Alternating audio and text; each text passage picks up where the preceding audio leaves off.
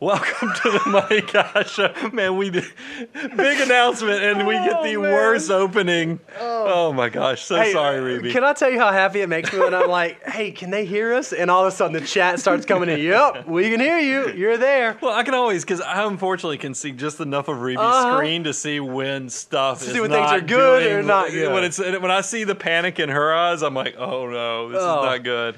Welcome. Big news today. So, obviously, we have a huge announcement that we are going to drop on you guys today. The guesses have been absolutely amazing. But first, remember, this is a Q&A episode. Our reason for coming to you guys every other Tuesday is to answer your questions. So if you have burning financial questions, things you want to know about, things you want to get our take on, things you're confused about, make sure that you put them in the chat because we will be answering them for you today. So I'm not one of those people. I'm not like Ryan Seacrest that does the pregnant pauses and all that stuff when you're waiting to see who's getting kicked off. So I'll just go ahead and just drop this. So here's the reality is that, and I've been very nervous in the fact that I feel like this is what Freddie Mercury probably felt like after he finished Bohemian Rhapsody, is that, you know, he created this thing and he's like, now will they like it? Is it going to be any good? So what we've done is that we're getting in on the course game. And you guys have put the context clues together. And here's what's interesting about this. This is not our first course. So right now there's a hushed silence over the crowd as the thing, wait. I've been a Money Guy fan forever. I've been listening since way back in 2006.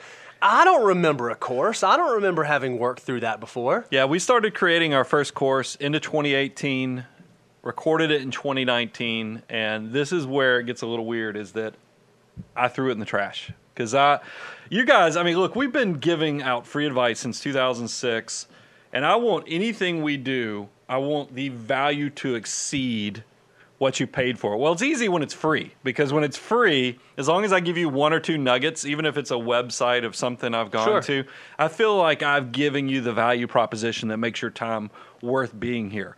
When I ask you to buy something from me, though, it's different. I get nervous because I just don't want somebody to go, these son of a guns, I've been loving on them for, you know, I've been coming to them for years, and then they're going to go out this way because I realize there are 14 years of integrity and goodwill that we built up. So we threw away one course because it just didn't meet the wasn't the up to bar. our standards. And what's crazy, Bo, is that truthfully, I bet compared to the other courses I've seen people have asked us to preview, our course that we threw in the trash is probably still better than 90% of the stuff out there, and a lot of people would be happy, but that's not just how it works. And that's why I want you guys to know we take it serious. So, Bo, go ahead and kind of lay out what we've opened up. Yeah, so what we have done is we have actually created the FOO course, the Financial Order of Operations. If you want to know what the instruction manual for your finances should look like, where your next dollar should go, how you should go about building your army of dollar bills, the Money Guy Financial Order of Operations course is going to walk you through it step by step. Well, because everybody's like, you guys have been doing the Financial Order of Operations, the FOO course, or the FOO content since 2016. What's different about this? And here's what I would tell everybody. You can only do so much in 35 to 40 minutes. And we recognize, hey, if I'm going to speed up people's wealth, because here's the other part of it. This is, you know, like, why are they doing a course also is that I recognize we talk about the abundance cycle, whereas people, I give you free advice. I love on you so you can learn, apply, grow, and then one day you're going to reach a level of success that you'll take the relationship to the next level, and that's how we have clients all over the country we work with. That is the abundance cycle. I want to accelerate that. So I'm hoping is that if you can come in and I give you the worksheets, if I give you the actual step-by-step process, instead of this taking 5 years, 6 years for you to go through the abundance cycle, maybe I can accelerate this to 2 years, 3 years. So there is, look, I like a win-win scenario where I come and love on you, give you tons of information, you become more successful, and then we all kind of grow through this thing together. And that's exactly what I've done with FOO. And in the course, this seemed like a much better process through a course than through a 35-minute show. And so it wouldn't be true Money Guy fashion, though, unless we kind of gave you guys something to prime the pump. We wanted to give you something for free, and this is something that you guys have been asking for. You've written us emails, you've sent us comments on YouTube, you've reached out, you've said, hey guys, I'd love to have something that kind of walks me through what the steps of the FOO are. If I just want a quick analysis of what are the 9 financial order of operation steps, where can you point me? Well, we are actually making available for you, as of today, a deliverable out on our website that walks through the 9 steps of the financial order of operation. So if you're curious what they are, you can go to moneyguy.com/resources and go download this for free today. If you've not checked out our resource page, you should start checking it out because we're putting worksheets, templates, things that you can use to help you take your finances to the next level. And this stuff is out there. We've known, and that's why I want people to have this free deliverable. Don't pay anything for this. Go grab it for free. This really will. And I think just people reading the steps, and I don't mind going through it because that's how confident I am in the course, is that, like, number 1, deductibles covered. Yep. You've got to have that, just to make sure your life doesn't go in the financial ditch, essentially, if you don't have the basics covered. Employer match. We talk about get that free money. Yep. You got to do it. 3, high interest debt. How can you harness the power of compounding interest if you're in debt and you're paying huge high interest rates? It just doesn't work. Number 4, emergency reserves. That's where you come back to number 1, essentially, but top it off so that you can not only get your life out of the ditch for little things, but also bigger things that could come your way. And then really steps 5, 6, and 7, that's where we're talking about HSAs, Roth IRAs, maxing out retirement, hyperaccumulation. That's where you're building wealth and you're really trying to let your army of dollar bills go. And then 8 and 9, that's where abundance sets in. That's where you're actually thinking about, hey, I've built this army of dollars. How do I want to get ahead of it? And how do I make sure that I'm doing this well? So you see this is available. This is free for you out there. You can go to moneyguy.com/resources and access it. But if you see this and you think to yourself, man, I want to know a little more. I want to go a little bit deeper. I want to dive in a little more and really understand what is involved in each one of these steps. That's where the FOO course comes in for you. So if you haven't gone yet, go check out learn.moneyguy.com, and that will take you right to the course website where you can learn all about the FOO course. So go a little deeper, Bo. Tell them, what do you actually get if you sign up for the FOO course? So here's what you're going to get if you sign up for the FOO. You're going to get 12 exclusive video lessons with us where we actually walk you through the 9 steps with some additional flavor. We're going to talk about ground rules and other things that we think go along with the FOO. You're going to get to spend time with us. We're going to be sitting in your living room, walking you through the instruction manual for your finances, exactly where every dollar should go. In addition to that, you're going to get easy to understand homework assignments that'll walk you through each step. Now, this is what's a little bit different than shows we've done in the past or ways we've covered it. We wanted you to have something tangible that you could use. So when you sign up for the FOO course, you are actually going to have a homework assignment at the end of every stage to make sure you're doing what you're supposed to be doing, the way you're supposed to be doing. And it's not just about taking in the information. It's not just about listening to what we say. It's about actually getting pen to paper and writing it out and getting your financial life in order. Yeah, so that workbook is like 20 pages long. Yeah, it's a big one. So you'll notice we have in the back, if you're watching this on YouTube, you see we have a few of the screenshots kind of flashing through.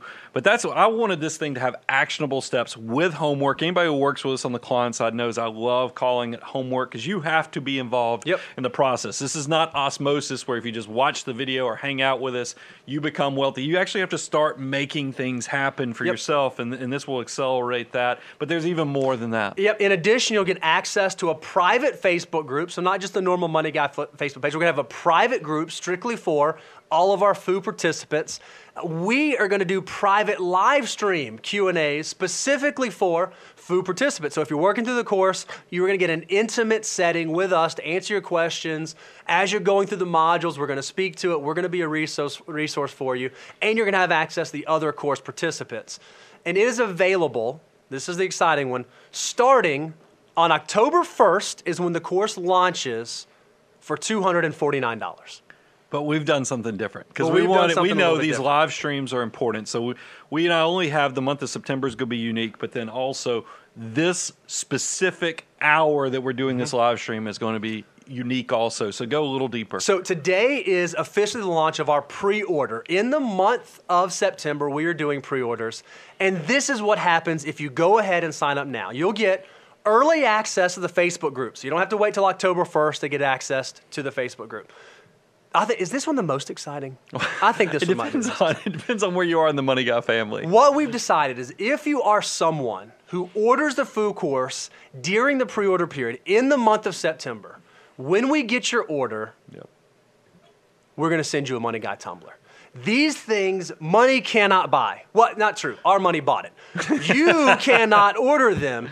If you would like to have a Money Guy tumbler, sign up during the pre-order period, and you will get a Money Guy tumbler. But if that doesn't get you excited enough, we thought, how can we plus this up just a little bit more?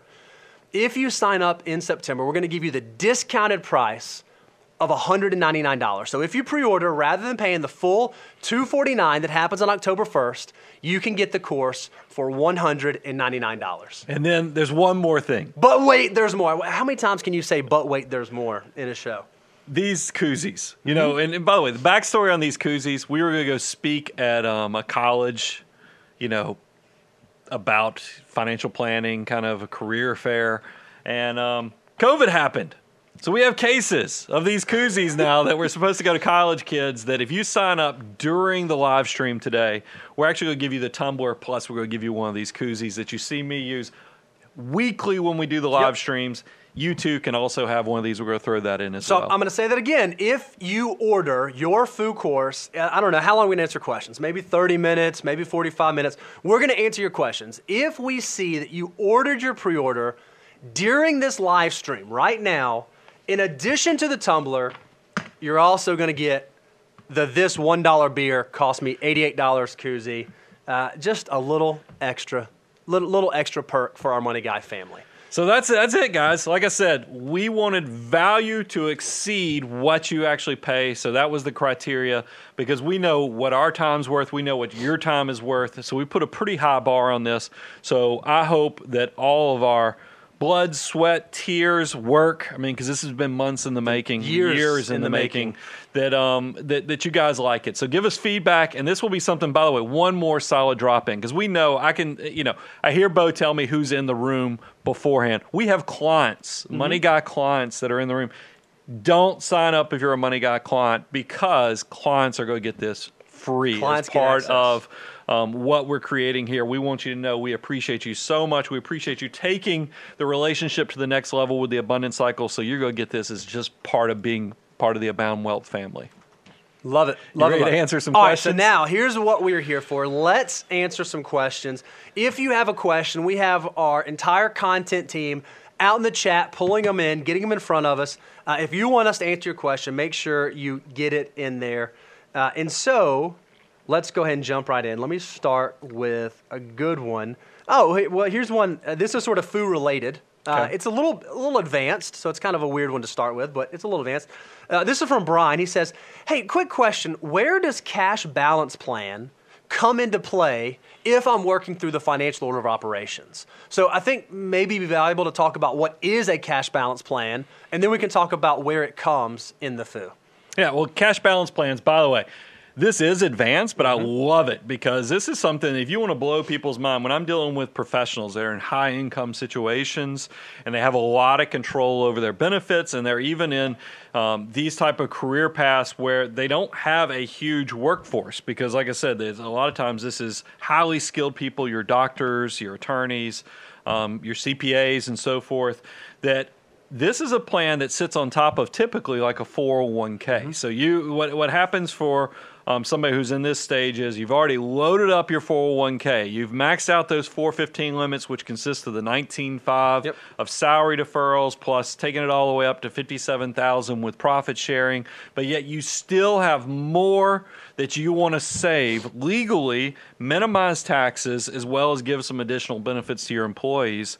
The first thing that happens in one of the most effective ways is to structure a cash balance plan on top of that 401k. That's exactly right. It's a big supercharged savings vehicle that doesn't replace the 401k, but sits on top of the 401k. What I think is interesting, and then I'm going to talk about this in relationship to the financial order of operations, is that your 401k is a defined contribution plan. So that's why you have those limits. When you get into cash balance plans, these things are now hybrid products that are really structured more as defined benefit. They fall closer to the pension. They calculate it off of your life expectancy, the assumed rate of return based upon risk profiles, the age of your workforce. All these things come in, so it's not uncommon to see business owners and others who are eligible for these cash balance plans to be able to put I'm talking about six figures on top of what you can do with your 401ks. So since these are such large numbers, this typically is going to fall into what I'd consider the hyper accumulation phase. This is step number 7. It's because a lot of people say, well, what about maxing out retirement? That's step 6. That's where you probably are looking at maxing out retirement is getting all those salary deferrals, those contributions like that. It's really when you get to step 7 where it's the hyper accumulation, where you're trying to get over 25% of your gross income that you're going to want to think about these things, because I do want to keep everybody on track when they follow financial order of operations, so you're checking the boxes, because there are other things that come into play. I mean, we were doing a corporate speaking engagement. I still remember we were going over financial order of operations, and this woman raised her hand. She was an engineer, and she was like, I have kids. It feels kind of cruel that I'm not saving for college if I'm saving all this money. That's why we have financial order of operations to let you know, go through the steps. Once you get to 25% of savings, it's okay to get to step 8, which is prepaying some of the expenses. That stuff is powerful, where you can focus on the kids' college and then always come back with extra money and save for the future. Love it. That's great. All right, let's do this one. This is a fun one because it's not touchy-feely, but a little touchy-feely. This is from Matthew. He says, I'm a young man hoping to be married in the next 5 years. Congratulations. That's an awesome decision. What is your advice for merging two people's financial lives once they get married? Thanks. I'd like to start this one because here's what I think I've noticed as I've been married. Yep. I worked through that process. We've had tons of friends that have gotten married. We've had tons of clients that have gotten married. And we've seen marriages that have been successful and some that have been unsuccessful, specifically as it revolves around finances.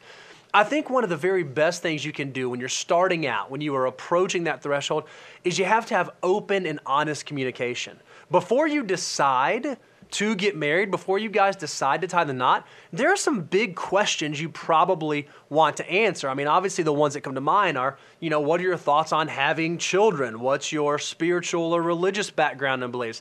But another one is, how do you look at finances? How do you think about building finances? What are your goals? Are your goals, hey, I want to eat, drink, and be married today? Or am I someone that wants to defer gratification into the future? And how do you marry that well? If you can have those conversations early on, before you get married, before you just wake up one morning, you're like, all right, well, I guess let's just put the checking accounts together.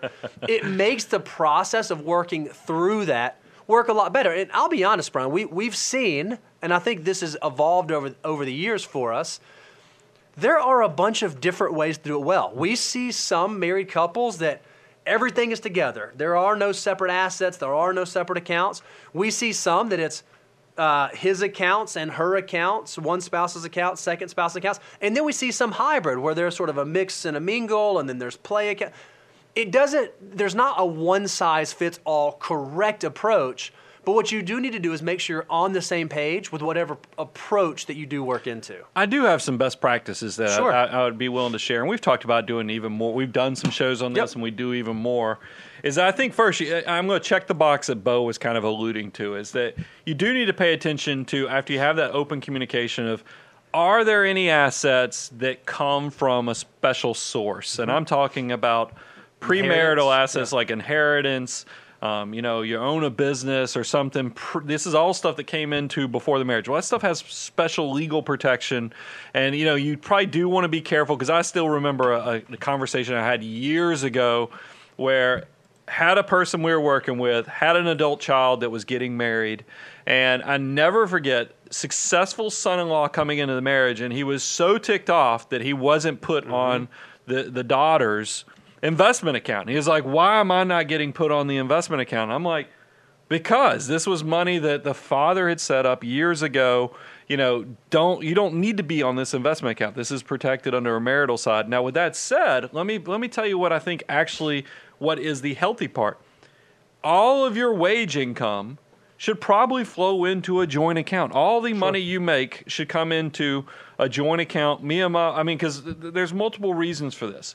I do think when you go into marriage, you are now two becoming one. Sure. It doesn't make sense for you to have, and I know this is going to upset some people, for you to have your income come in this account, their income to come in this account, and then y'all kind of figure out how you pay the mortgage, they pay the utilities. That seems, and I've dealt with, and I'm probably going to break some eggs here with some people I know, but I hate when I see couples where there is an ownership feeling around some of those assets. You're also kind of courting off things you want to protect, and I don't think that's healthy long term in a relationship. I want every dollar I make to go into this joint account, so my wife feels like this is ours. She has just as much access to it, because then you get into this weird situation where maybe one spouse doesn't make as much as the other spouse. I never want that spouse to feel like they don't have access to things too. So I'm a huge proponent of joint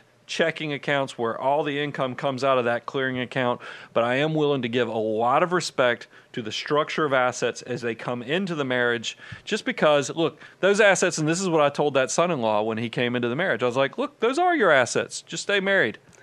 And then I'm sure you'll have all the benefits. That money will be used for down payments and everything else that's going into your life.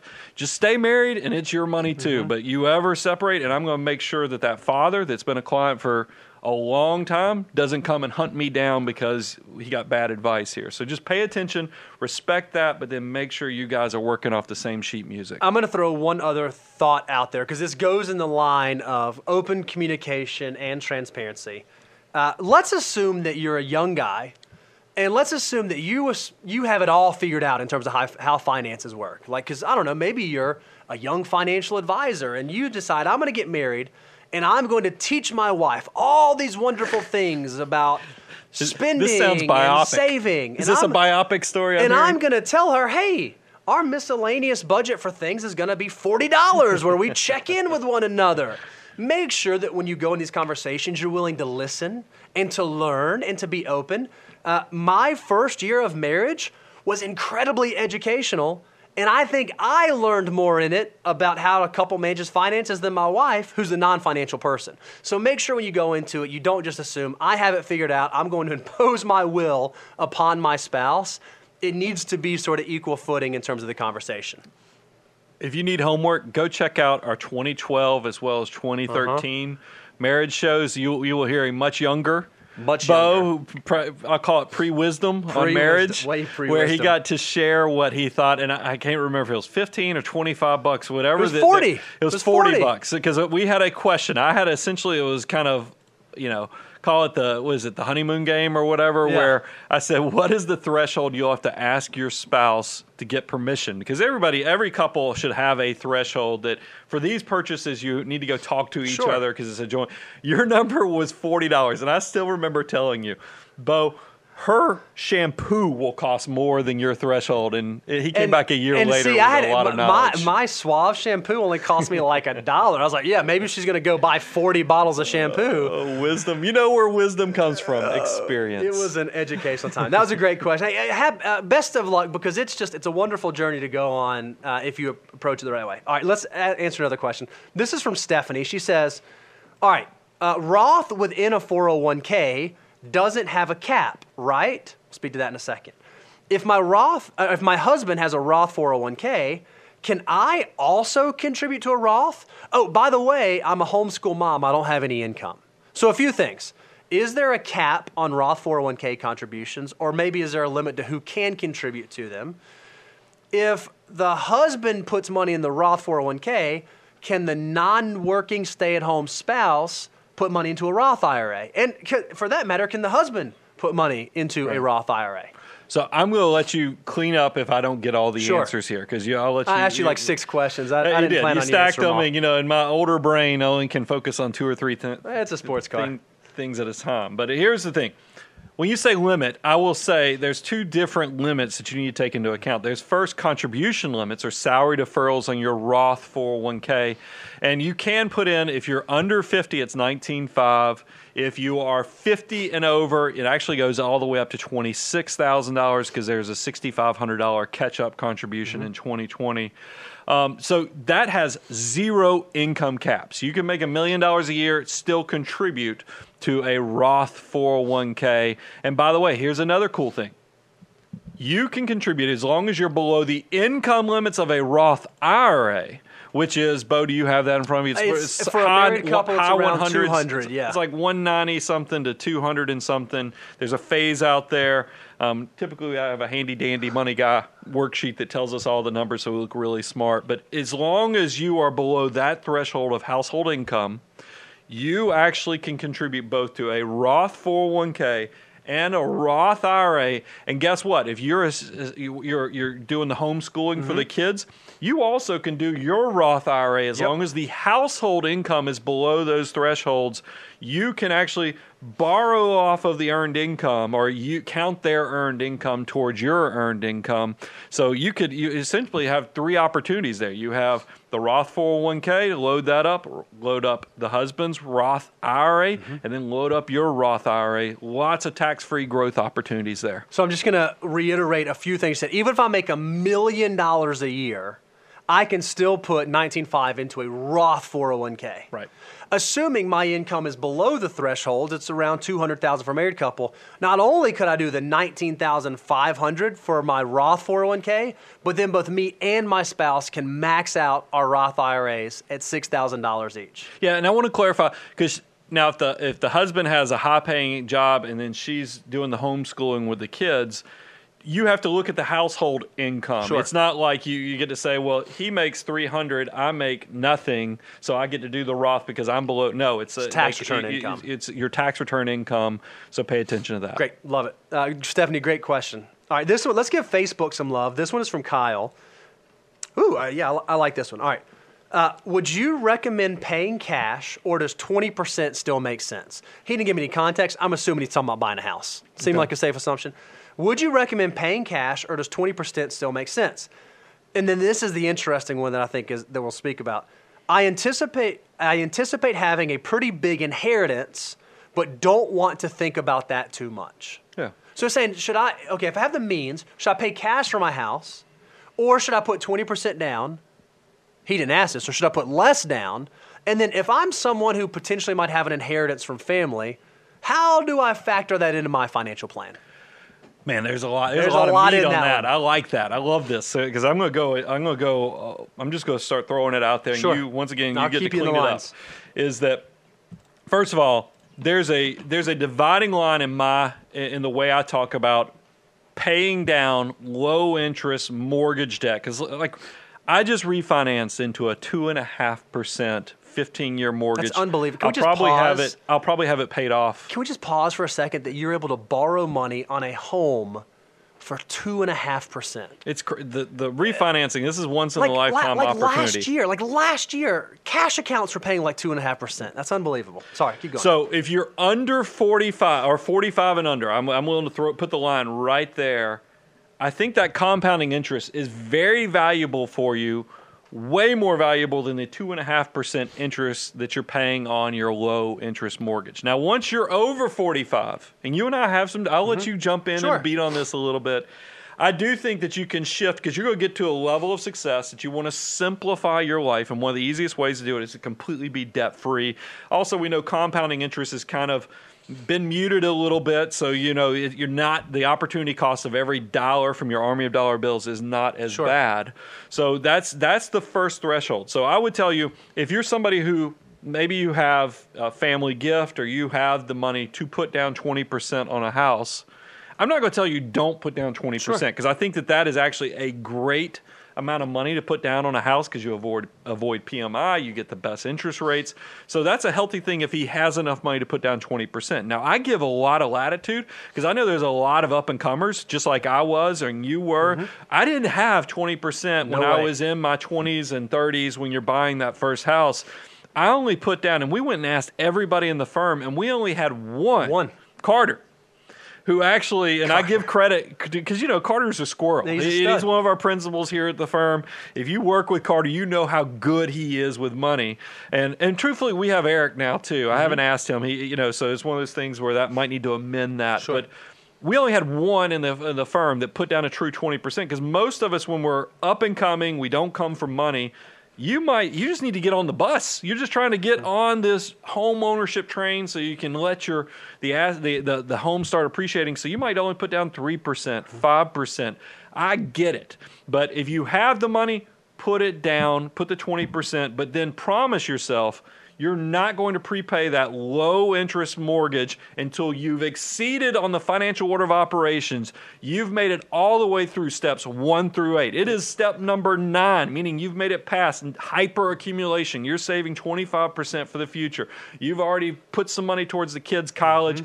Now you're at step 9 of financial order of operations. Yes, go ahead and prepay that low interest mortgage at that point. Yeah, I'm just going to throw out something for free for you guys. Remember, if you pre-order our course during this live stream while we're answering questions, you're going to get one of these koozies for free. I'm answering the question. Solid drop. No, listen. This is going to tie in. What this koozie says is this $1 beer cost me $88. Well, that's true for a 20-year-old. It's this whole 88 times over concept. Well, if you're a 40-year-old drinking this beer, we know that your wealth multiplier drops. So your koozie would actually probably say something like, this $1 beer cost me $7. So I guess it's a craft brew. What's really, really interesting is if you are that 45-year-old and you say, I just want to know what my wealth multiplier is. I want to know where my number is.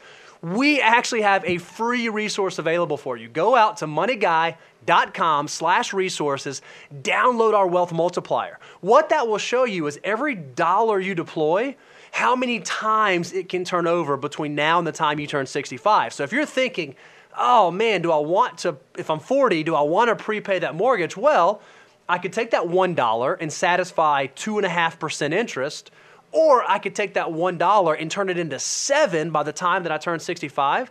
If you want to know where you are at your specific age, go download our Money Guy Wealth Multiplier at moneyguy.com/resources and order the course. You get a koozie right now. Now, let's answer the one last part of this. So this is the second question, okay. Right? How should we think about, if we're someone who we're going to get a big inheritance, how should we think about the decisions we're making today from a personal financial standpoint? Should we allow the fact that we're assuming a big inheritance cause us to make decisions today that we might make differently? I'm going to let you answer this after, because you and I, we have a lot of discussions on this, because I think we do have different mindsets in a ways, and that's actually a great value add for our listeners. And the fact that I am I'm a builder forever. I think I'm always going to be a builder. We know that's not the reality with the average American, because think about this, guys. When I give you the stat that 80% of millionaires are first generation, meaning they created it. Well, you can't have that statistic without also understanding that by the second generation, 70% have lost what the first generation created. By third generation, 90% of them have lost the wealth of the family. And that's a natural kind of reoccurring wealth cycle, and it makes me so sad when I hear about that. I am clearly in that camp of building that. I'm in that 80% that's first generation wealth. And I always feel this desire. I've got to grow. I've got to build. I want everything in my army of dollar bills to feel like it has a purpose, that has a reason. That's why we even came up with financial order of operations. Yep. But so that's different. And that mindset makes me a little bit striking in the fact that I think even if you know you have money coming, I think you act like it's not coming, because what I'm trying to do, just like we learned in the Millionaire Next Door, economic outpatient care. Sometimes you would think that'd be great to get the head start from the parents, the grandparents. Sometimes it can be a burden. It can be a weight, because you never are developing those good financial management skills so that you do well. So you're not like, I don't want you to be a windfall person like a lottery winner where it's gone within 5 years like the majority of lottery winners. I want you to have the good money management skills so that you do it right. And I think, and here's the other part, and maybe this is a little morbid. I know people, and not that you're cheering for your wealthy relatives to pass away, but you're definitely building that into your plan. You're building that into your plan. That's weird, because we want our family to live to be 125 years old, and you're going to be okay no matter what happens to them. So I think you can know it's out there, and I'll be curious to hear what you add to this. But do not build it into your plan, because that's not your money to go ahead. You can't go and brand it or put an earmark on that, because that's not your money yet. No, Brian, I actually agree with everything that you just said. Believe You're going to go a little different. No. I actually do agree. So I'm thinking about a movie. Now, I don't know if this movie's aged well, and it's been a while since I've seen it, so you got to tell me. But there was a movie with Chevy Chase called Vegas Vacation. You guys heard of it? I mean, not Vegas Vacation, Christmas Vacation. Christmas Vacation. And I feel like the premise of the movie was the main character, the protagonist, was getting a big bonus Build at a swimming end of pool in year. the backyard. And he was going to Clark build Griswold. Clark Griswold was going to get, and so he was already spending that money. Like he didn't get the bonus yet. He already signed up for Got the swimming Jelly pool, of the Month Club. Did all that stuff, right? I've seen it a few times. Yeah, and then it didn't come, right? And like he was banking on that money to be there. I think a lot of times with inheritance, it can be that way. Okay, so one, you're assuming that there will be an inheritance there, but what if something happens and the wealthy relatives have to spend that money on what if you expected an age 75 mortality and they actually make it to 95? I just think that you don't ever want to spend money that's not actually there, and that's kind of the way that an inheritance is anyways.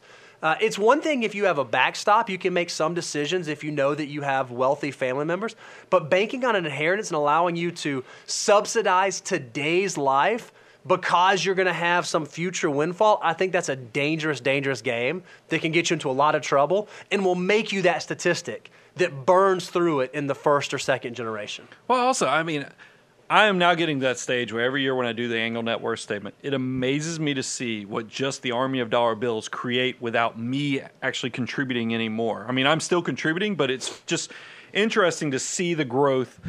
It would make me sad is when I'm doing the annual net worth statement, instead of those assets growing, because I know how hard it is to build that first $1 million, to see them just a steady decline. I don't know. To me, that being a consumer versus a builder bothers me. Yep, I get it. I'll probably take a hard line on that, though. All right, Reeves is telling me that we have 2 more questions we can do. All right, 2 more. Remember, so let me remind you what that means. You have 2 more questions. I feel like this is a telethon. I do feel like a telethon. I don't even like it. I don't even want to finish my sentence now. I'm like, ooh. Hey, okay. if you want a koozie, though, pre-order the course during this live stream in the next 2 Gosh, it does sound like a... Now I can't unhear myself doing a telethon. Let's answer some more questions. All right, so Keep giving it away. Are the last 2 questions. All right, so the first one is from Nicole. And she says, hey, what about getting your small children's finances started? I know of 529, but can we do more? So I want to say one thing, and then I want to ask you 3 questions, and I'll let you run.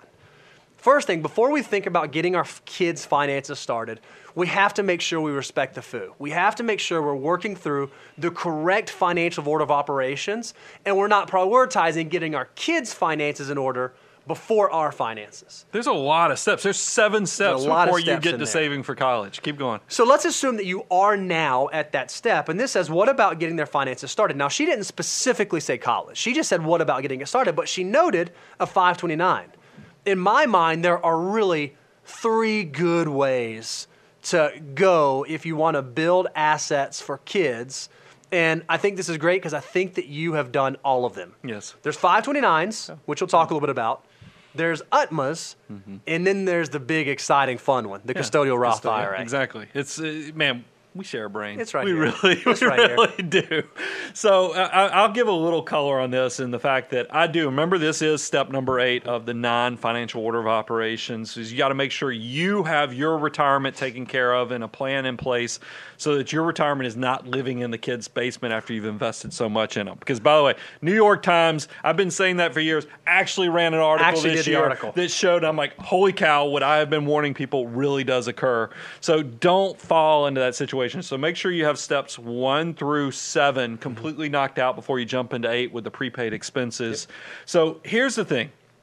I do think probably your first step when you do get to that appropriate level of financial order of operations is probably the 529, because here's what's great about the 529s. These things have expanded. They've grown. Every time new legislation comes out that touches upon 529s, it's usually better, more flexibility, because these things started out originally as college savings accounts. Right. Then they expanded to where you could do trade schools and all kind of other things as well. And then guess what happened? They've opened them up to now you can use them for K through 12 private school. You can also ABLE accounts. By the way, if you find out, just like I have found out, I have a special needs child that I started from the day they were born. I started a 529. You can move those college assets if you don't think there's ever going to be a need for college into that ABLE account and make use of that. That is incredible. So that's going to be the first thing.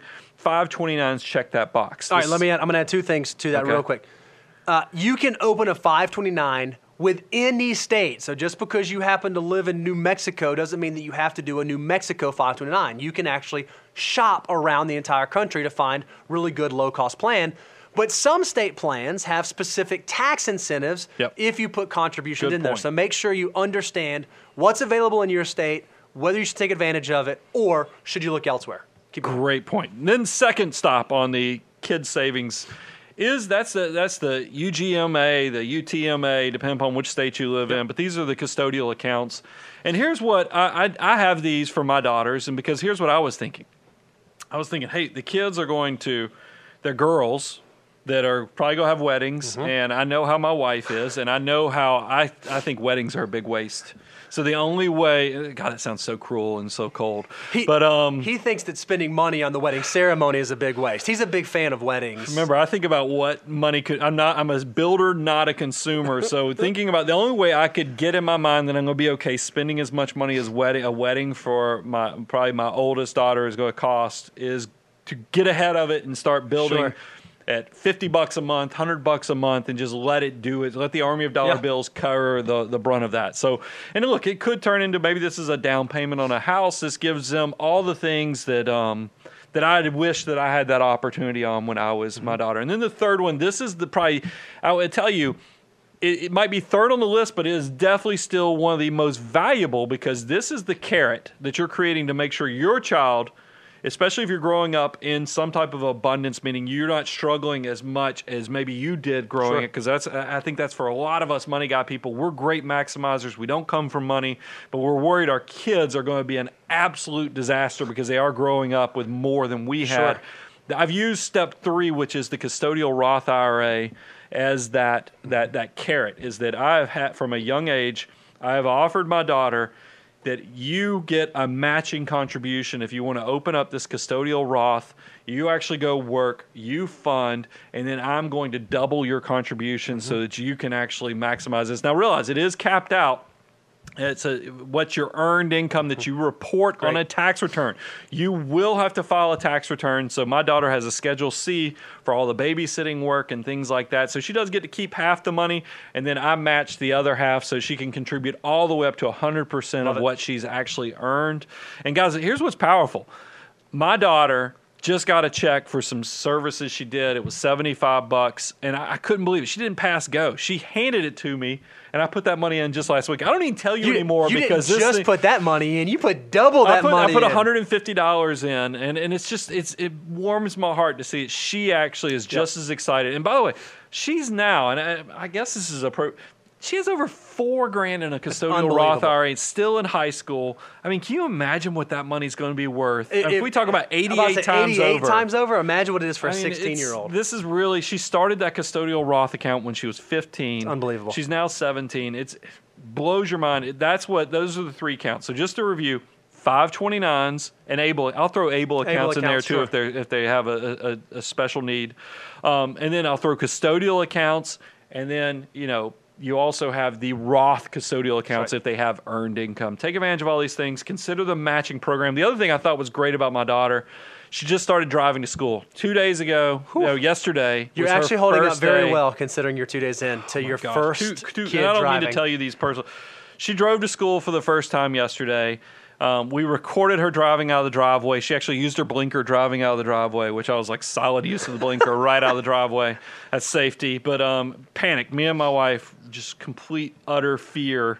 Hopefully, because all young drivers are a little scary. And then after dinner last night, she took her and her younger sister to Sonic to get some ice cream. And I am a utter mess about it. But here's what I think is great.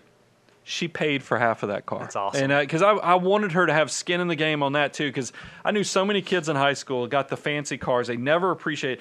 Skin in the game is valuable if you're going to take ownership, because you think about it, every time you rent a car, do you treat it great? No, you're gunning it. It's just like when you go rent a beach condo. You spill something on the carpet, you go put some paper towel on, but you're not pulling out the Resolve on it because you're like, it's good enough.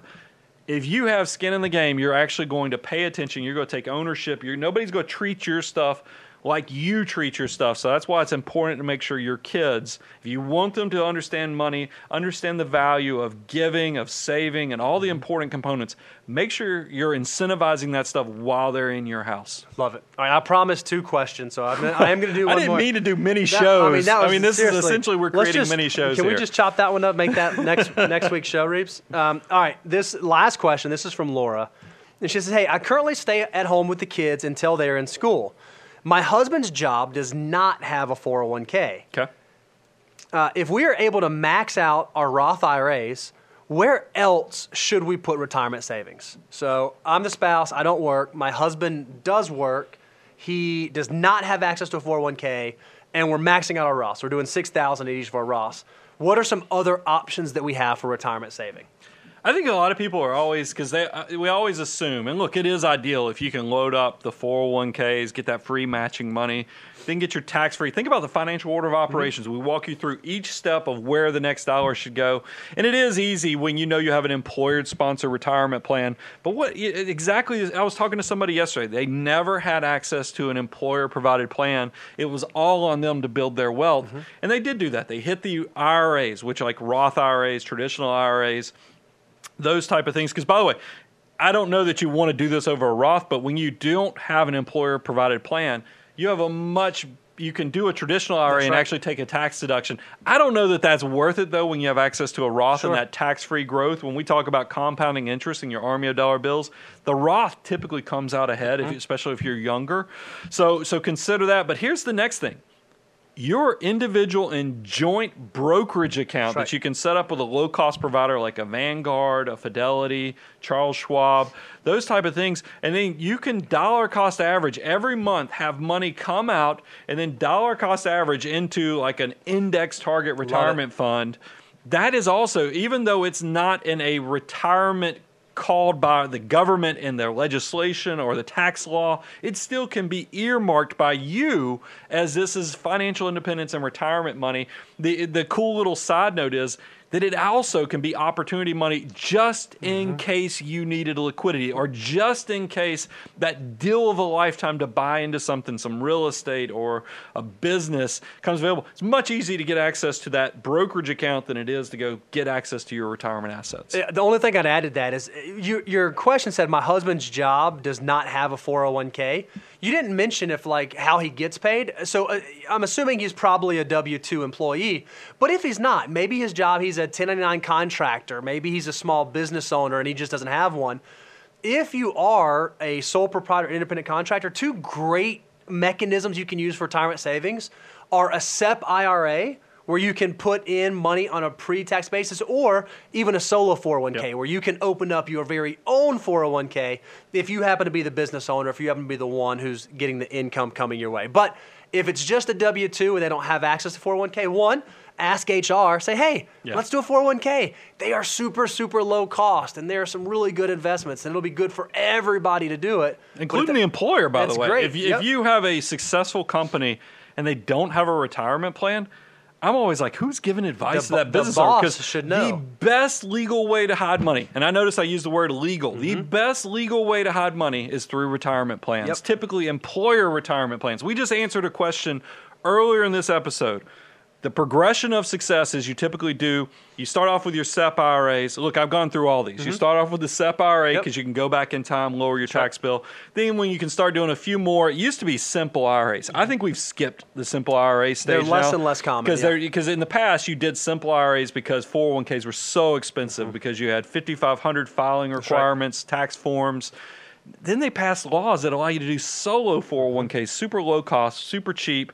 So you can go SEP IRA, solo 401k, and then as your company has more success and you start adding employees, do a traditional 401k, a safe harbor type 401k so you don't have any testing. And then once you load those up, then you can add cash balance plans and other cool sweeteners. There's a progression there. If your husband works for a successful company, they might need somebody to be in their corner kind of walking them through all that type of stuff that will really kick it up a notch for them. Laura, that was a great question. Thank you guys so much for letting us answer your questions. If you weren't here at the beginning of the show and you're just tuning in, today is the official launch of our pre-launch period for the Money Guy Show Financial Order of Operations course. We want to be the tool that you are able to use to take your finances to the next level. So if you want to have an instruction manual for where your next dollar should go, for how you should build your army of dollar bills, then go to learn.moneyguy.com and sign up today for the Money Guy Financial Order of Operations course. So here's just to kind of close it out. If you buy pre-order, there's several key benefits. You get it for $199 versus $249, That's right. which will be the price once it goes live in October 1st. You also get the Money Guy elusive tumbler, Elusive. completely, it's no paying extra. You get a discount plus the tumbler. And if you do this, I know we said it's the end of the show, we're going to cut this off. Actually, I'm going to say we're going to keep it open until we hit the mark right at the hour. So at the top of the hour, so a little less than 9 or 10 minutes. My watch is being fixed. Well, here's the thing. I can't stand when people pitch something to me and they say, you have to do it right now. I'm like, Yeah. wait a minute, I need a little more time to think about it. I might need to call somebody, so I'm going to give you 10 minutes to think about it, and then you'll get also the free koozie. The tumbler's the whole month. The koozies for the next 10 minutes. You get access to the Facebook page early as well, to the private Facebook group. Thank you for letting us do this. Oh, we have a blast. We love this. Since we love doing 2006. I can't imagine. That's why I'm never retiring, guys. I hope you like hanging out with us. I'll be here hanging out for as long as you'll let me because we have such a blast. this. Can I confess something to you? Uh-oh. For You're the retiring? No, I'm not retiring. I'm going to hang around.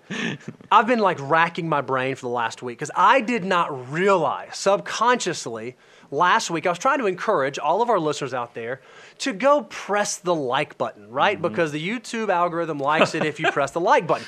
And so subconsciously, I just threw an expression out there. Well, I didn't realize it's somebody else's expression who we know, and he does a fantastic job with it. So man, I got to think of something clever and creative that's not smash the like button. And so I was thinking, the closest I got was go high five the like button, but that's super lame. weak. That's super lame. I got nothing. So if you guys have a great saying that you would like for us to coin and start using to encourage you to go hit the like button, do that. Also, we want to get to 100,000 subscribers. If you are just renting your seat in the audience and you've not subscribed, make sure you do that so we can know that you're out there. I don't think you give yourself enough credit. There's two things we always say. We take the relationship to the next level. Usually that means complete the abundance cycle, sign up.